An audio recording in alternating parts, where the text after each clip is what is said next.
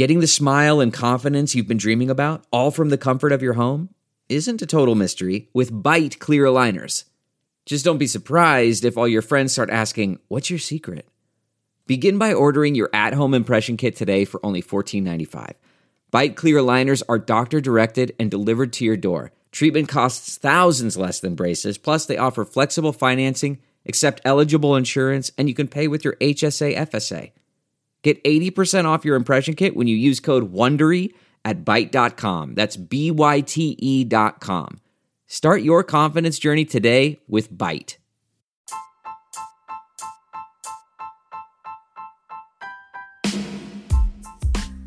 Hi everybody, Cheryl Atkinson here. Welcome to another edition of Full Measure After Hours. Today we're going to talk about coronavirus, but as I usually try to do, I'm going to bring you some clarity to some confusing issues and tell you about something else maybe you haven't heard much about, an experimental new treatment. Do you have something to say and want to make your own podcast? Let me tell you how to do that for free with Anchor.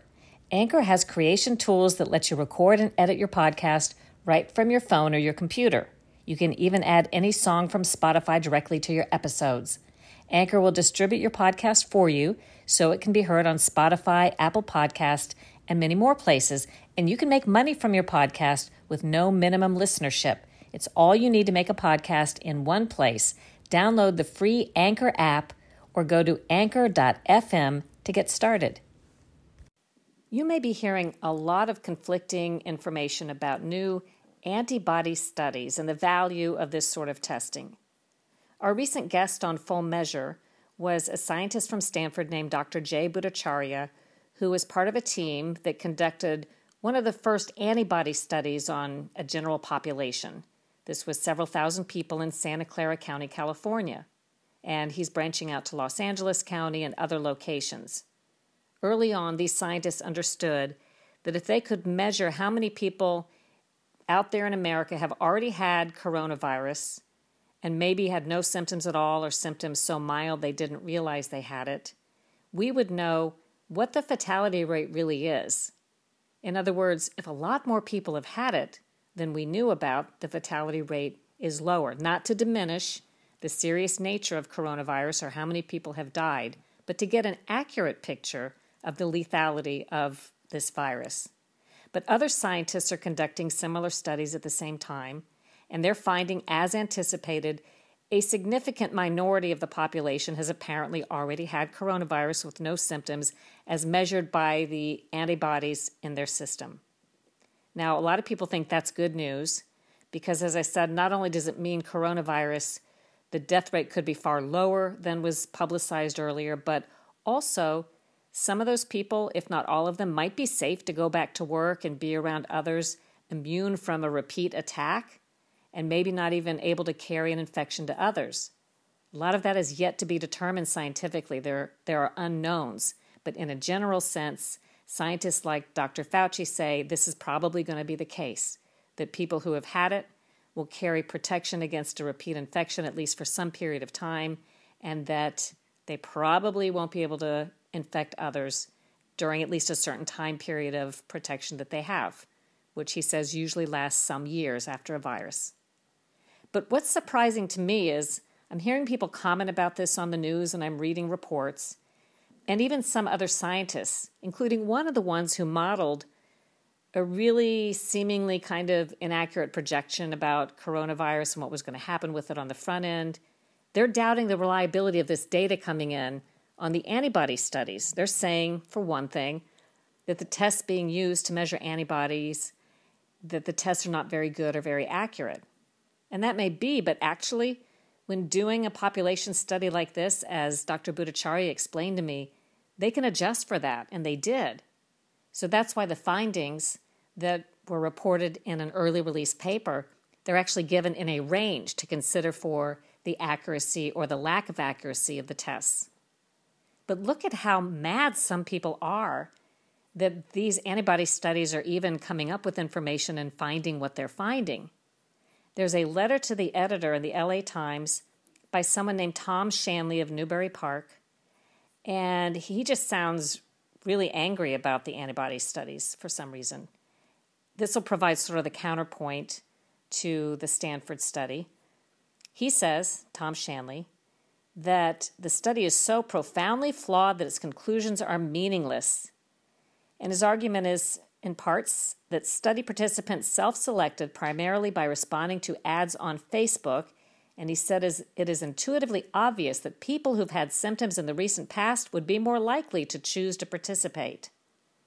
Now, I don't know that that's true. That's his supposition. Maybe he's right, but he has no evidence to back that up either. But then he goes on to say that study authors threw up their hands about this potential bias, and they did not publish or analyze any of the data about recent symptoms that people may have had. And then this Tom Shanley, who sounds very angry, goes on to say these scientists concealed this information about people who had symptoms in the recent past being in the study by omitting the information from tables with the rest of the data.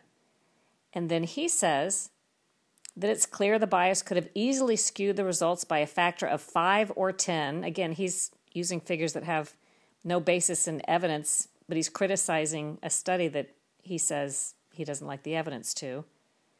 And then he concludes that we still know effectively nothing at all about the prevalence of infection in the studied population, and that the best response to this study is ignore it. He says it is not fit for any public policy or planning purpose. I always wonder, and this is more common these days, people are entitled to their opinions, but when they work so hard to make sure you and I consider or hear only one side of anything, especially when it's an unknown, but they really only want you to consider one piece of information or one side to the story, and they really don't want you looking at the other side, it always makes me wonder. It makes me look a little harder at the other side, but I'm just like that. But the reason that I think that we ought to look at the Stanford study as just a piece of evidence, more evidence will be coming in. It is hard data. You can take issue with how it was done and other points, but it's not a surprise. It's actually in line with published information, study, and reports that have been out there for weeks, including some that CDC references, like the one that said 86% of people may be asymptomatic. That's the vast majority of people who get coronavirus may have no symptoms or very few symptoms. And that's also not a surprise, since I spoke to a virologist who deals with this sort of research, and he commented to me that something like 75% of the people who get the flu will likewise be asymptomatic or not have very serious symptoms, or maybe have no symptoms at all. So apparently it's not unusual that a virus would behave that way. So it's not unusual that a decent percentage of the population would have had coronavirus or flu or whatever you're measuring and not known about it. In fact, it would probably be kind of odd if you didn't find people in the population that have been asymptomatic and have antibodies now. Wouldn't that be strange if indeed 86% of the people don't have any symptoms if you didn't find any? So, I don't know. I'm inclined to say this is in line with science that had already been published. It is certainly more evidence-driven than a lot of projections that some other people really wanted to put all of their stock in. And it will just add to a body of evidence that may be amended as more evidence comes in, as bigger studies happen and take place. The prevalence of antibodies in a certain population will likely differ depending on the city or the population that you study.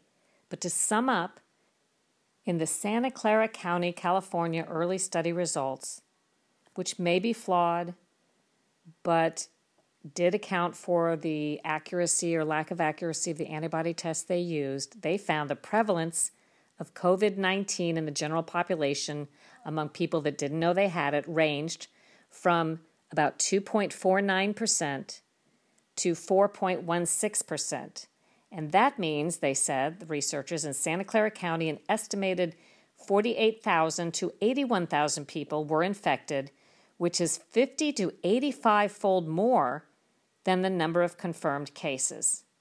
And that kind of makes sense. Again, if you believe, as other studies said, that 86% of the people who get coronavirus are asymptomatic. I like to think of that, if it's true and if it bears out with other studies that follow, I'd like to think of that as good news. And I have heard from one other scientist conducting a separate analysis in another region, and she is reporting similar results. So we'll hear more of this as time goes on. Back with news on convalescent plasma therapy in just a moment. We're back. I recently learned about something called convalescent plasma therapy. The FDA has recently given this experimental treatment, I guess you would call it limited approval, under strict supervision to see if this could be something that helps patients who get very sick with coronavirus. And the way I found out about it is because the mayor of Miami, Francis Suarez, became the first donor in Florida of convalescent plasma therapy blood so it could be used in a patient. And here's how this came about. He had visited with a foreign dignitary from Brazil and the dignitary's press secretary, who turned out to test positive for coronavirus some days later. This was in March. So the mayor, based on that finding, he got tested. He found that he was positive for coronavirus. He self-quarantined for several weeks. He said he never felt very sick, but he nonetheless stayed in his house while his family and children stayed in a separate location until he took whatever tests were necessary to make sure this had cleared from his system. But that's just the beginning of the story, because when he was out of his isolation, he got contacted by the family of a poor man who was very, very sick on a respirator in a hospital, an elderly man. And the family said, your blood, meaning they're talking to the mayor, is eligible for use in this new attempt to cure patients with something called convalescent plasma therapy, because it will have these special antibodies that could confer to the sick patient. Now, it turns out, I haven't heard much about this, so maybe it's not something that works all the time or works a lot, but it's been used for Ebola and other viruses and diseases, where they take someone who's recovered and they try to give the plasma or the antibodies from that person to somebody who's sick. So Mayor Suarez agreed to do this. He donated blood, took just a few minutes. They got the plasma to the sick patient. And the outcome was the patient got better, by all accounts, the elderly man. But then, sadly, he died of a stroke. Obviously, he had other health problems going on, was in a high-risk population. So that obviously was very, very sad news. But Mayor Suarez is using this opportunity to make sure people know that if you've recovered from this, there are places you can go. There are blood banks and blood handling centers and hospitals. You can get information to donate so that you might be able to help another patient. And if you're a patient or a family member, you can ask the hospital or your doctor about this possible treatment and see if there's something that can be tried.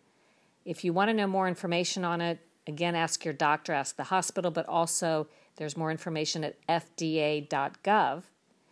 And if you're interested in learning more and hearing from the mayor, that is the topic on my program Full Measure this coming Sunday, which is April 26th. If you miss it on TV, you can always watch Full Measure on Sunday after about noon Eastern Time. We repost the segments at www.fullmeasure.news. That's fullmeasure.news. You can watch it there. And, gosh, you can watch us on an application called Stirr, STIRR. You can watch us live at fullmeasure.news, but I hope you catch us on TV when we're playing in a market near you. And there's a list of stations at CherylAttkisson.com under the Full Measure tab. That's the dog. Chaka, I'm trying to make a podcast. Do you mind?